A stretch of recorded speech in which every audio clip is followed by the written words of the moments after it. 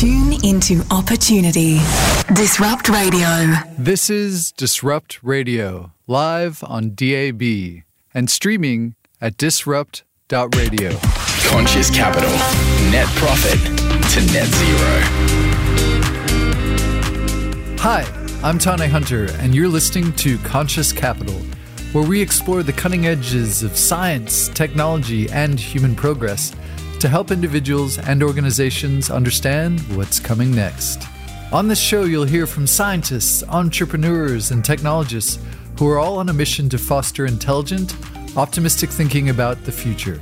You'll learn that there are better ways of doing things in the 21st century and how you can be a part of creating and investing in a fair and sustainable future for all. Tune in to opportunity. Disrupt Radio. Hi, welcome to Conscious Capital. I'm Tane Hunter. My background is in cancer research, data science, and machine learning. I'm also the co-founder of Future Crunch, which is not only a breakfast cereal for robots, but also a think tank that seeks out stories of human progress and ingenuity and works with current and emerging leaders to ensure they're creating a sustainable business that works for people and the planet. We're focused on solutions rather than just talking about the problems.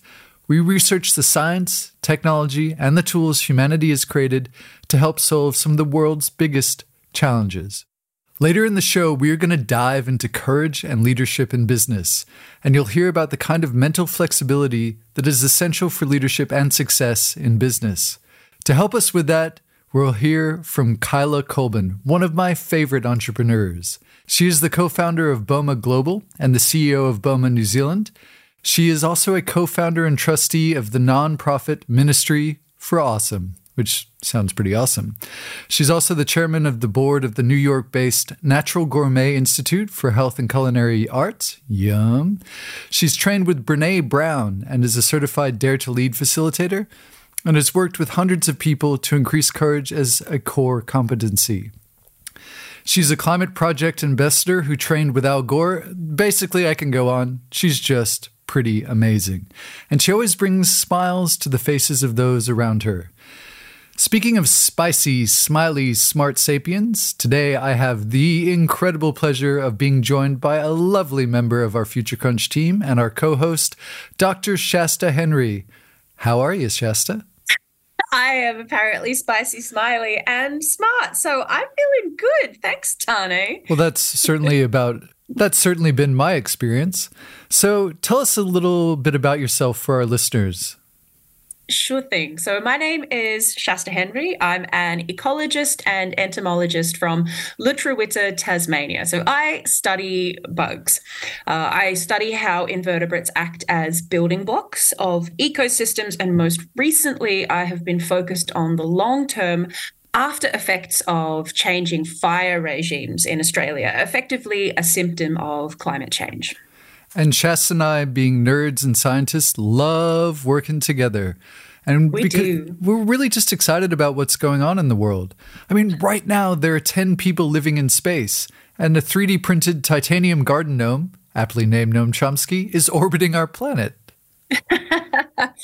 Back here on the planet we call home, Japanese scientists have used cosmic ray muons. These are showers of particles that erupt when cosmic rays collide with Earth's atmosphere. So they've used these to calculate a person's position in a building's basement. This is a location in which GPS doesn't work. So this breakthrough might just give humanity a viable underground navigation system. I think the Teenage Mutant Ninja Turtles would be stoked. Turtle power. Total power. Now, if you've listened to us before, you know that the top of the show is usually dedicated to science and technology. But today, humans have done such a good job. We are celebrating ourselves as the beautifully engineered machines that we are. So to begin, we have some news about news. After years of fear-mongering, news organizations are now completely ignoring the incredible decrease in U.S. homicide rates. There is an Indian city where nobody goes hungry thanks to the Sikh practice of Siva. I've been there. It's awesome. And a malaria vaccine in Kenya has resulted in a noticeable drop in deaths of children. Lithuania has achieved remarkable success in reducing the social impact of alcohol. Alabama is the first U.S. state to lay out a strategy to end cervical cancer deaths. Well, that's nice. That is nice of them. Diversity increased by 38% on the boards of America's largest companies last year. The United Kingdom has brought in a plan to clear women's historic convictions for homosexuality. That sounds totally gay. I'm in. I'll be with you. And Germany has agreed to pay over $1 billion in reparations to Holocaust survivors. Remarkable. And the number of people who die after a breast cancer diagnosis in England has decreased by a whopping 2/3 since the 1990s. Now, the scientists have confessed they knew that mortality had been reduced during the past 2 decades, but they didn't know by how much. And they say it's awesome. Estonia has become the first ex-Soviet state and the 35th country in the world to pass a law legalizing same-sex marriage, which goes into effect on the 1st of January 2024. They say that this is a decision that doesn't take anything away from anyone, but it does give something important to many. And India might be the next country to follow suit. And a recent poll on global attitudes show that 53% of Indians actually feel positive about same-sex marriage, even though it remains illegal in India, or should we say, for now? This is some truly good news, and all these stories are great. So why is it the first time that most of us are hearing about it? We can actually account for some of that with neuroscience, the way that our brains work. You see, on a daily basis, we're inundated by a fire hose of negative news. So it stands to reason that we might believe that the world is falling apart. But as we've just shown you, we're actually doing a much better job of saving the planet than the news headlines would report. You see, we have a bunch of evolutionary hangovers, things called cognitive biases, which influence the way that we as people prioritize and process information. Like, did you know you're something like 3 times more likely to commit a negative experience to memory than a positive one? And that makes evolutionary sense. Yeah. We're all here listening today as the successful descendants of people who avoided lions in the grass because they weren't distracted by butterflies. So we're literally designed to be aware of danger. Lions and tigers and bears, oh my. Oh my. But then you take us and you put us into this, our new hyper-connected world. We've got 24-hour news cycles and we can't tell the difference between a threat that is near us and a war that is affecting people on a completely different continent. Finally, that is precisely what the industrial news complex was designed to do, capitalize on the currency of our attention. So they show us flashing lights and bold headlines that make us outraged. In fact, that's why Future Crunch chose to push back against the torrent of negativity, and instead highlight human progress thanks to human innovation. We believe that you deserve to feel as good as the evidence supports. That's why we call it intelligent optimism. And why we like to start each show by reminding you and ourselves of the good stuff that's happening.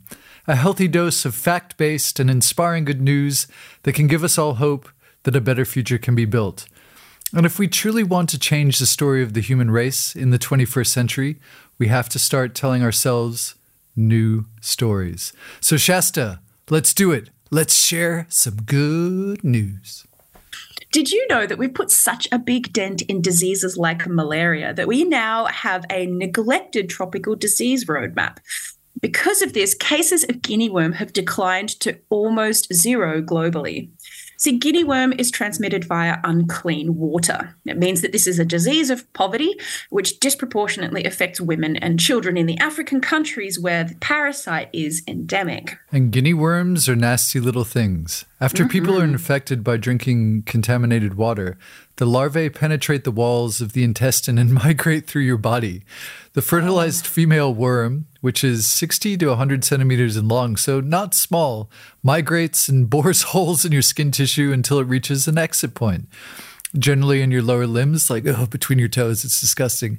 It forms a blister and swelling, and it pops out. And the worm takes 10 to 14 months to emerge after infection, so it's tunneling in your body for a while.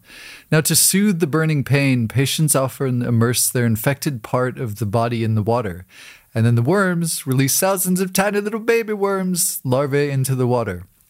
And so the wonderful horror show that is the circle of life begins again. Oh, nature, you really shouldn't have. We're trying to be advocates here, and nature goes ahead and just does something like that. Anyhow, in 1986, there were about 3.5 million cases of guinea worm in 21 countries. But today, the disease persists in only 3 of those countries. Cases are still dropping every year. There were 27 cases in 2020, 15 in 2021, and only 13 in 2022. Now, this disease is actually untreatable, so that control has been achieved purely through education and intervention. That is thanks to some remarkable leadership, all the way from the World Health Organization down to the community health volunteers. Go volunteers. It takes everyone. In more news from healthcare, a synthetic biology company from Cambridge, England, says it can reprogram tens of millions of human stem cells at a time into highly defined and mature human cell types with an unparalleled level of consistency. Now, the company says its innovation is so disruptive that it will do for stem cell biology what CRISPR-Cas9 has done for genetics. That is a big claim. It is. Well, for the first time after more than a decade of work by researchers in France and Switzerland, a paralyzed man has regained the ability to walk naturally using only his thoughts. And this is thanks to 2 implants that restored communication between his brain and his spinal cord. That's another big one. Yeah, pretty sci-fi. And so a device in the person's brain decodes the patterns involved in walking from the brain and sends a signal to a device that is implanted in the spinal cord. The spinal cord is then stimulated by electrodes in a precise sequence that activates leg muscles needed to walk. The device provides a digital bridge, so to say, between the brain and the spinal cord that bypasses an injured area. The brain-spine interface uses AI to read the brain's intentions and then matches them to muscle movements, allowing people with spinal cord injuries and paralysis to walk again.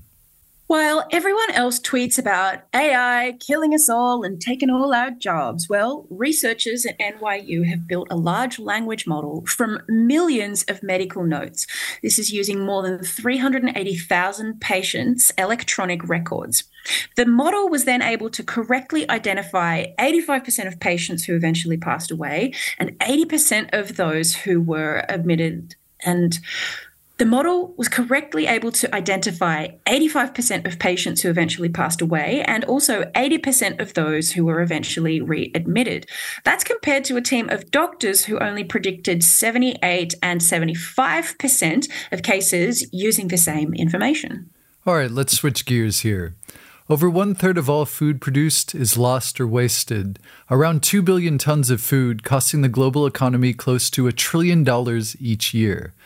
We do not have a food production problem. We have a wastage, sharing, and supply chain problem. So, what to do?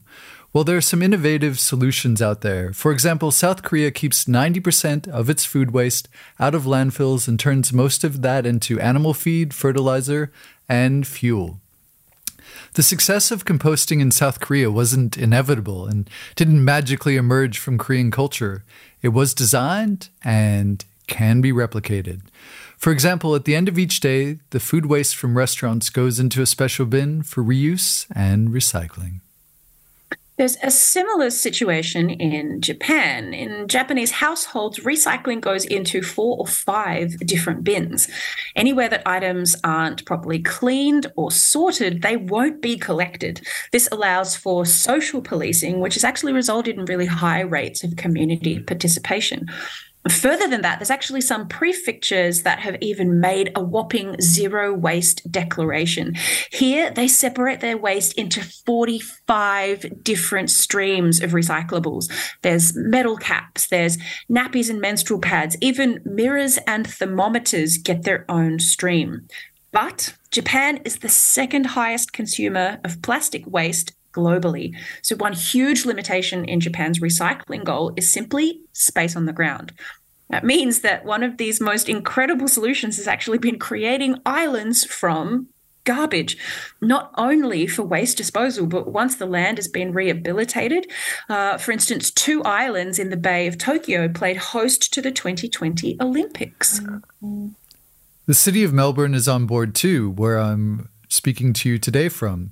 We've recently installed some new floating islands, but they're not made of trash. They're made from interlocking garden beds planted to replicate the wetlands which have been lost through human urbanization. On the first night of installation, even before the platforms were vegetated, they were utilized by Rakali, a native water rat found in rivers and cities all over Australia. The immediate flourishing of the Rakali and other critters in the half-finished wetlands is a clear indication of how happy the wildlife is to have these resources back. Good for them. That is certainly a +1 for biodiversity. And if you like, you can follow the Birrarung Trial Floating Wetlands on iNaturalist, an app that uses AI to help identify different species of flora and fauna. And you can be a citizen scientist and help out. It will take a photo of a plant or an animal. It will identify it for you and give time and geolocation as well. So go out there, be a citizen scientist. You can do it too. Now, Birrarung, if people haven't heard that before, that's a Wiradjuri Woiwurrung word. It describes the lower reaches of the Yarra, the river that runs through Melbourne, where you are, Tane, yeah. Yeah, the Eastern Kulin Nation. Now, we know that Indigenous peoples and traditional owners protect and steward over 80% of the world's remaining biodiversity, and that Indigenous knowledge can help prevent environmental crises. However, much of the global conversation around land management and conservation excludes the skill and knowledge of Indigenous leaders and local experts based on the language that they speak. Indeed, a worldwide study has shown that our existing global assessments almost completely overlook important conservation science by ignoring non-English language literature. That is a lot of valuable conservation data and knowledge around the world that we are simply not benefiting from. But advances in natural language processing, NLP, and other AI technologies can translate text from one language to another, and they've really reached the stage where they can now provide extremely accurate and fluid translations between languages.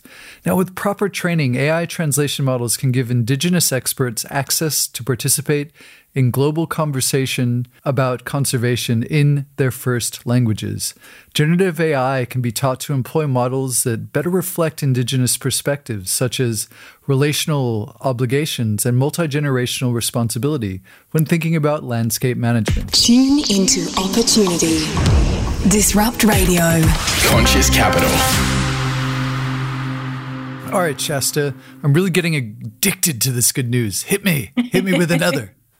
Okay, well, the EU's highest decision-making body just gave the final go-ahead for a new rule designed to stop the import of any products that destroy forests. So the cutoff date has even been backdated, meaning that only products produced on land that has not been deforested or degraded since the 31st of December 2020, only these products will be allowed to be imported into the EU. And a big win again from our own backyard. The state of Victoria has announced that the logging of native forests will stop at the end of this year. About time. Yeah, and this one is personal. I've been to some of the protests, and even the most optimistic activists weren't expecting this victory. The announcement includes significant funding for a just transition for forestry workers who could be displaced, so that's great. That's wonderful news for the trees and for the tree fellers. Meanwhile, the clean energy revolution keeps on trucking, and China is at the coalface. China has added 22 gigawatts of coal plants this year. It is unfortunately a staggering amount, but it's only a quarter of the 87 gigawatts of clean energy that's been added during the same period. As soon as that difference becomes greater than the increase in energy demand, then China's emissions will start falling. This is really one of the biggest stories in clean energy and climate change. Now, I have been doing my homework. Last week we spoke to Heidi Lee, who encouraged me to go and check out the East Gate building in Harare in Zimbabwe. So I did. Gold star. And it is a 30,000 square meter building. It's full of offices and a whole shopping center. And the entire thing is passively cooled. I mean, it only takes 10% of the energy necessary to regulate a standard building of the same size. In fact, even if they turn on the AC, still only needs 35% of the regular energy. Now, how did they pull that off? That is a minute amount of energy to make that happen. Electric heating and cooling accounts for roughly 20% of global carbon emissions. So that's awesome. That's why Heidi was so excited about it. It's why I'm so excited about it. The building is based on the kind of cooling that occurs in termite towers. So there's a massive thermal mass in the middle of the building which absorbs heat during the day, and that is vented through a central chimney at night, and the building is refreshed with cool night air, which is drawn in through side vents. Although they also added other things like wide eaves to block the sun from hitting the sides of the buildings, and that is a action that's taken in most traditional African homes. Cool. I love biomimicry, using nature to help us along. All right, you're the bug doctor. Have you ever seen one of these awesome termite towers? I actually haven't. It is far too cold where I live for termites, but have you? Yeah, I was in the NT and went to Kakadu last year. A stunning part of the world. But yeah, they have giant termite mounds that literally tower 10, 15 meters into the air. I mean, and it's stunning, and it's a harsh environment. It is hot and a tough place to set up shack, but they managed to do it very well. This one I love. I know that we're talking to Kaila later in the show, and this really put me in mind of Dutch bike brand Van Moof showed some really remarkable business leadership. They were tracking the shipping, and they noticed that when they started a new route into the United States, they also recorded unprecedented levels of bike damage during deliveries. Firstly, they invested heavily in tougher boxes and then new carriers, even better padding, and none of that solved the problem, because the real problem was culture. US carriers simply didn't care about bikes. You know what they do care about? TVs. Yeehaw! I can attest to that. So finally, they added a picture of a TV onto their big flat bike box. And what they witnessed was a drop in US shipping damages by 80%. That is enormous for a company.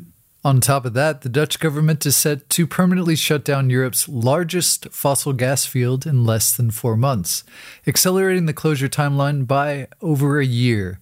The field has been a key source of gas for much of Western Europe, as well as a backbone of the Dutch public finance system since production commenced in the 1960s. So, nice change happening across the pond. We've got some good news for animals as well. Good news for whales. Blue whale populations are making a comeback off both the west and east coasts of the United States. And in northern cooler waters, Iceland has suspended this year's whale hunt, hopefully heralding the end of a controversial practice that has been in terminal decline for years. Also in Canada, phasing out chemical toxicity testing on animals thanks to amendments to its Environmental Protection Act. This also signals the end of a totally horrible practice that is exposed rats and mice, fish, even birds to testing for the sake of human protection for decades. Speaking of good news for our furry little friends, last week the U.S. Department of Agriculture allowed 2 companies, Upside Foods and Good Meat, to sell lab-grown meat. This ruling makes the United States the second country in the world, following Singapore, where consumers can purchase lab-grown meat.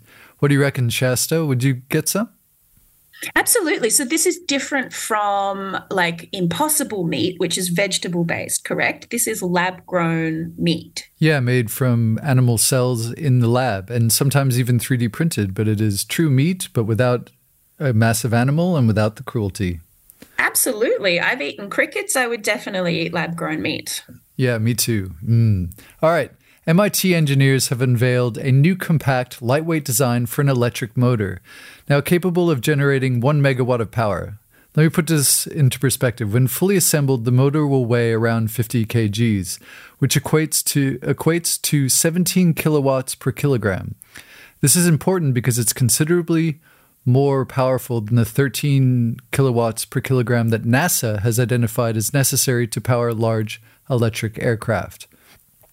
It could really help power flight in things like the new Samson Switchblade, which is a street-legal, three-wheeled car that with a single push of a button turns into a fully functioning airplane. It's like all of our childhood Lego dreams coming true. Oh, so exciting. I mean, who doesn't want to be a Top Gun? Now, the call sign Maverick is taken, Shasta, but what do you think your call sign would be? Oh, throwback. But I would absolutely be the flying doctor, right? Because I'm a doctor of like flies and flying things. You see what I did there?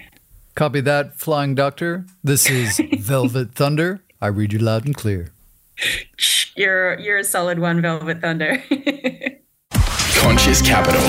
Profit equals people and planet. Today, we are joined by the founder and CEO of Boma and the co-founder of the nonprofit Ministry of Awesome. Kaila is a truly awesome human being. Thank you so much for joining us here today. Always such a delight to see you and talk to you, Tane. Cool. Well, let's get things rolling. I'm really interested, whatever you're doing right now, let us know what you're excited about because you are always doing cool things. You're so kind. I'm excited about a few things, but the first thing I want to touch on is something that came up in terms of your introduction of this show, Conscious Capitalism. I was just part of a group that at an event talking about making our city, Ototehi Christchurch, New Zealand, an innovation hub. And so I've been really reflecting on this. What does it mean to be an innovation hub? And one of the things I just want to put out there for our conversation is that when we think about innovation, I think we often start with an assumption that innovation is about technology or research and development. And the thing I wanted to bring up to you today is this question of when we want to be innovative, what do we want to be innovative in or for or about?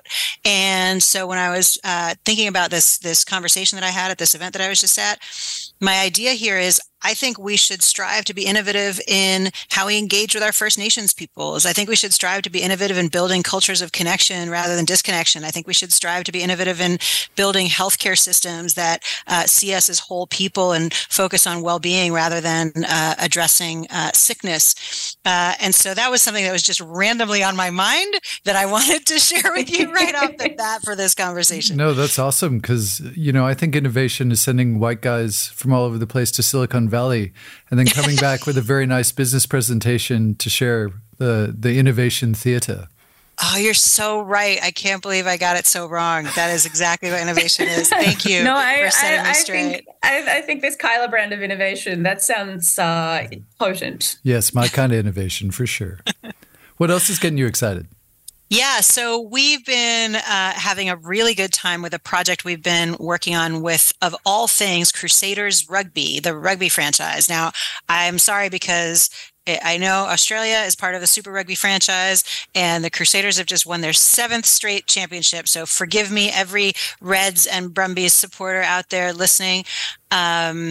I don't know if there's one thing that we're used to, if there's one thing that we're familiar with, if there's one flavor that we know better than VB, it's the taste of losing in sport to New Zealand. Well, that may well be the case, but I don't want to be the one rubbing it in. But so here's the thing. I will tell you, look, I have never been a sports follower at all. I'm very much like a bandwagon kind of girl. Like I pay attention when we get to like the gold medal stage at the Olympics or whatever. But I've been working with the Crusaders for 2 years now. And what I cannot believe how extraordinary they are just in terms of human beings and in terms of their approach to leadership. It's been such a delight. And so what we've done is we worked with them to build this program. It's called the Crusaders Coaching Leadership Program. And we got to work with 4 of the greatest rugby legends of all time. So Kieran Reid, Samuel Whitelock, Robbie Deans, and the head coach, Scott Robertson, Razor, who is going to be the head coach of the All Blacks from next year. And we built this program that basically allows us to kind of transfer their leadership insights to anyone in a way that is totally accessible, that is virtual, but makes you part of a community so that you can connect with other folks around the world. And it's for something that we're doing for leaders from all different domains. And it's so exciting to me because like I've never been into rugby, and here these guys are. They're talking about everything that I talk about, everything that I care about. They're talking about making time to see people for who they really are. They're talking about putting the person over the player. And all of a sudden, it's like it's not about sports at all. It's about the kind of leaders that we want to see in the world. And, you know, Tane, you know, but your audience doesn't. My vision is a world of intentional, intelligent, courageous leaders. And anytime I get a chance to play with folks on that front, I'm a happy girl. Yeah, it's my kind of party. And my dad's from New Zealand, hence the name Tane, but my Kiwi relatives are very jealous about what you're doing with New Zealand rugby. It's cool. And helping the kids out to be better leaders. That's just awesome. It's so much fun. And, you know, so I'll tell you, I'll just tell you a story. Like we had a guy in our most recent cohort. We run them as cohort-based courses. So it's a group, you go through it together as a group, and it's a 2-week program. There's a fixed start and end date, and everybody connects with everybody else. So there was a guy from Perth on our most recent cohort. He's coaching under 8s. His team is the Bunbury Barbarians. And he, on the last day of the program, this guy, his name is Thomas Greaves. He doesn't know. I hope he's okay. I'm telling the story. He goes onto the program and he goes, I got to tell you, I'm applying learnings from this program in real time and the results are extraordinary. First thing he did, he decided to apply a theme to his team. So the Crusaders talk a lot about theming. The theme that he went with was from the Jungle Book. The strength of the wolf is the pack, and the strength of the pack is the wolf. Nice. He said he also borrowed unashamedly from the Muhammad Ali poem, Me We, which is something the Crusaders use all the time, and worked it into a daily affirmation that he does with his kids. So now, every time he gets together with his little under 8s, he goes, who is the wolf? And they go, me. And he goes, who is the pack? And they go, we. And he goes, what is the name? And they go, Barbars. And he's like, the increase, the like uplift in motivation and connection and joy is just real time, immediate. It's so freaking cool. And that, I mean, you know, how could you not be happy going to work with those kinds of stories?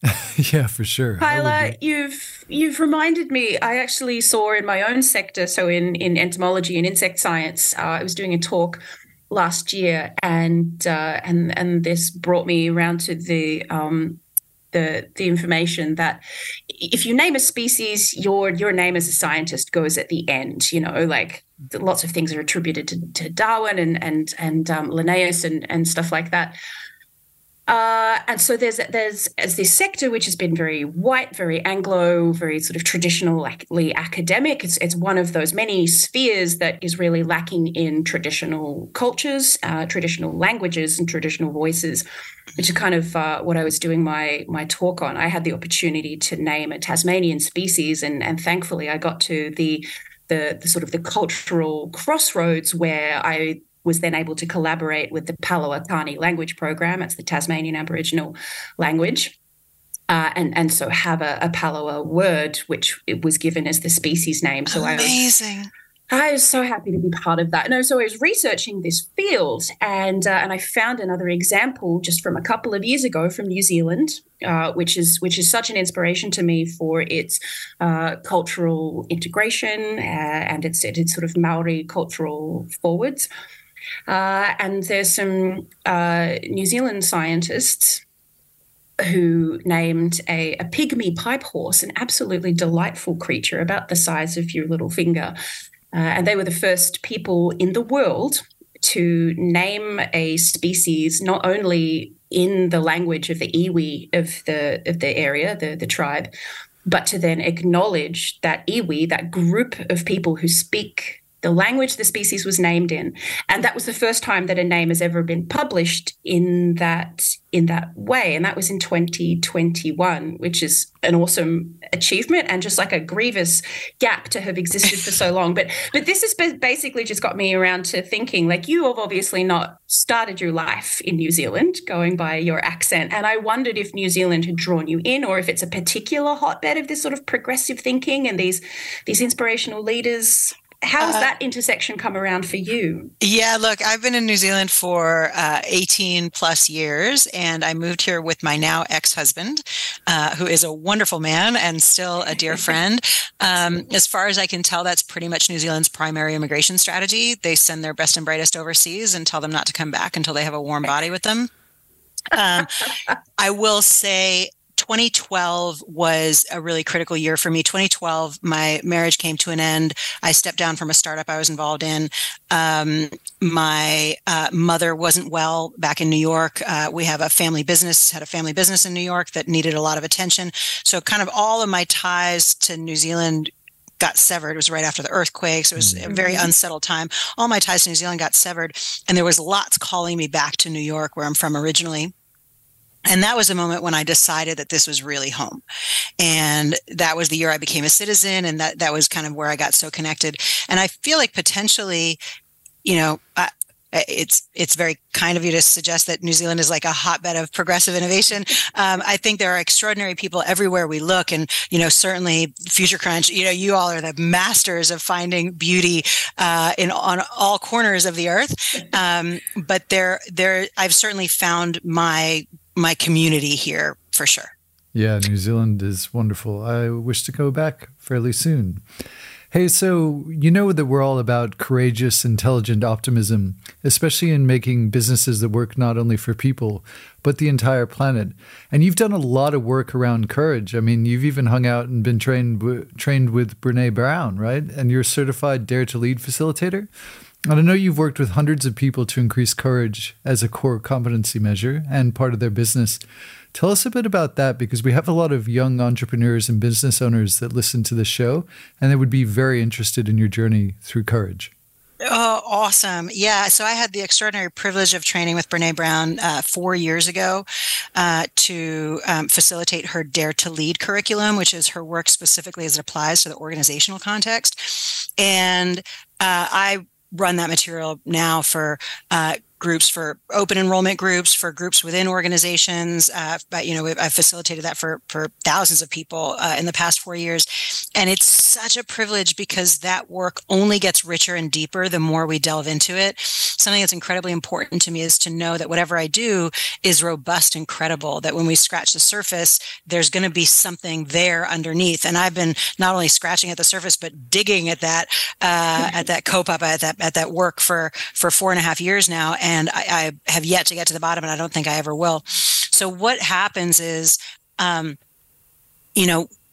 what I can do is I can ask any group of people who among us wants more courage for themselves or for their leaders, and I will get 100% putting their hands up. Yes, give me the courage. And then what I'll do is I can put up a list of the indicators of a lack of courage in our organizations. The number one indicator being that we don't have hard conversations. Yeah. And then because we don't have hard conversations, all sorts of other things flow. We lose trust in each other.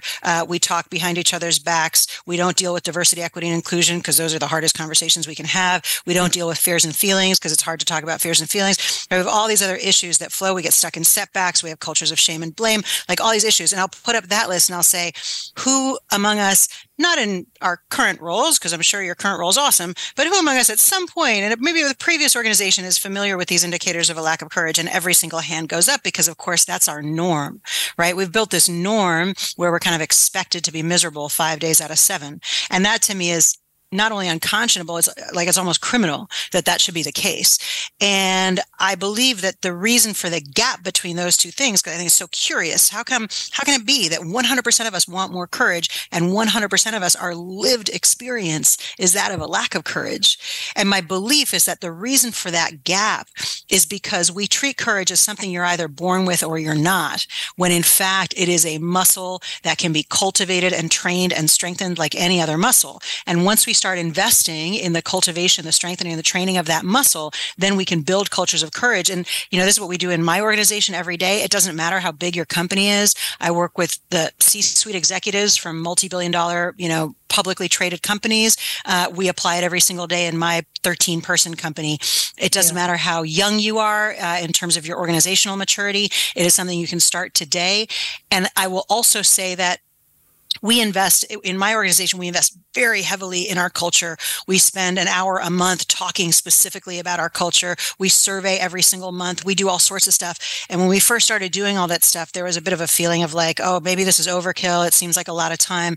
And what I can tell you now is that my entire team knows that we could not afford to not make that investment. It enables us to achieve so much more joyfully, so much less stress than we could otherwise. So that kind of stuff is something I obviously very passionate about. Yeah, well, I think you should be, and yay. If I was going to the Courage Gym, if Shasta and I were going to go work out our courage, what sort of routine would you give us that might help other people? Where do we start? Yeah. So the first thing I would say is that whenever we do courage work, like there is a ridiculously strong, almost universal seduction to focus immediately on how the courage stuff applies to other people. So like people come on a Dare to Lead program and they're always like, what do I do? Because my boss doesn't want to have the hard conversation. And I'm like, okay, what I can tell you, like it's universal, totally understandable, totally normal. And there is no joy in that. Like, yeah, I would absolutely love to find out how to get other people to do more hard work than me. Exactly. I love that. Wouldn't we all? I would love that too. Let me know. Just tell us what to do. Don't make it hard. So all of the gold is in like focusing on ourselves. Now, through the Dare to Lead curriculum, we've got 4 specific skill sets, which are our ability to lean into and navigate vulnerability, our ability to turn our values from fluffy words into tangible and practical behaviors to which we can hold ourselves and each other to account, our ability to trust and be trustworthy. We've got 7 elements of trust that we go through in detail, and our ability to kind of rise from setbacks. Because, one of the things we know from this kind of work is that if you're brave enough, often enough, at some point it's going to go terribly wrong. And what you choose to do in that moment is like the difference between whether courage was like that shitty thing that you tried that one time. Can I say that? Whether that was that thing that you tried that one time that didn't go very well, or whether it's part and parcel of how you choose to show up as a leader. But one thing that I will say, if I'm going to give you one exercise to do at the Courage Gym, the number one thing that I would say is so much of that work is about what I call strengthening the witness. So there's a model that talks about each of us having inside ourselves a judge, a victim, and a witness. And the judge is the part of us that is like, wow, you really suck. You don't belong here. You're terrible. Everyone's going to find out how much you suck. And the victim is the part of us that kind of agrees with the judge. It's like, yes, I accept your judgment, your punishment. I deserve all this. And the witness is the part of us that can notice that. And I think there's something really interesting there, because it's not a cheerleader. It's not a part of us that's saying, no, you're awesome. You're the best ever. It's the part of us that just can notice what's happening. Why? Oh, look, I'm judging myself in that way. And I'm agreeing with myself. And I'm feeling stressed and I'm wanting to go on the attack in response to what this person is saying. And I feel defensive. And cultivating that part of us that is aware of our own reactions, our own behaviors, the things that drive us, the things that make us angry, the things that make us scared. That is probably the most powerful thing that we can do if we want to invest in cultures of courage. Yeah, it sounds a lot like the practice of mindfulness, just being aware 100%. Of your emotions and noticing that they're a part of you, but they're not you. And if you feed them, they will take you over. And talking about shit hitting the fan in life, it does happen to everyone, but it's what you do with it that counts. And if you continue focusing on the negative stuff, that'll begin to make you anxious, depressed, and take you over. So it's really important to be a witness for the feelings and the trouble that you're going through, and then don't let it own you. It's just a moment in time. Yeah, for sure. For sure. We talk about our emotions being like fish in a lake, and our job is to be the lake, not the fish. Ooh. Yeah. Okay. Yeah, get wet and hang out with the fish. Yeah. Kaila, it sounds like the kind of sort of emotional intelligence which is a bit lacking. I mean, as an Australian, at least in Australian culture, in interpersonal relationships, the kind of hard stuff that we might avoid on the everyday as well. Look, it's not an Australian thing. It's not something that we teach, right? It's not in our curriculums, not in our school system, not in New Zealand, not in the US. So don't feel like Australia is at any kind of disadvantage here. And 100%, the Dare to Lead curriculum specifically is about the organizational context, but our systems, and when I say our systems, I'm referring to our physical body, our thoughts, our feelings, our emotions, like the totality that is us. Our systems don't distinguish between, this is a work context and this is a personal context. And, really what I say is this material is only useful to the degree that you have to engage with other human beings. And if you don't have to engage with other humans, then you don't need it. Too easy. Yeah. But you still have to engage with yourself, so you might as well have a little bit of knowledge. There's no escape. There's one person you can't get away from. Conscious Capital. Net profit to net zero. All right, Kaila, tell us about the Ministry of Awesome to wrap things up here today on Conscious Capital. Oh my gosh, Ministry of Awesome. I founded that organization with 3 amazing friends and colleagues 12 years ago. And I stepped down about 6 months ago, finally, as a trustee. And it is such a cool organization. It is a force for high growth entrepreneurs in Aotearoa, New Zealand. They're doing work with all sorts of entrepreneurs. They're doing some amazing stuff with women founders. They have an Electrify Accelerator for women founders, an Electrify conference for women founders and startups. They're doing stuff with Māori founders. It's just grown the innovation ecosystem in Christchurch and in New Zealand so much. And last week, I was at the High Tech Awards in New Zealand in Christchurch, and it was the first time in years that they've been held in Christchurch. And we had 1,100 people, which is the biggest one they've ever had. And the tech sector is growing so much in this country. And I think it's a big, in no small part, because people have been working for years and years and years to step by step lay that groundwork. And so I guess my final thing I would say is to anyone who's listening to this program, if you're working on something that's like a big, far away, massive challenge, that every step you take towards that challenge will get you closer to that goal. And even if it seems like it's taking a long time, look, the arc of the moral universe is long, but it bends towards justice. And I know that we will together make something so much more exciting for future generations. So that's me. Collaboration always trumps genius, and you are an intelligent, courageous optimism who goes out there and helps make it happen. Kaila, thank you so much. We love you. Delicious. We really enjoyed having you on the show.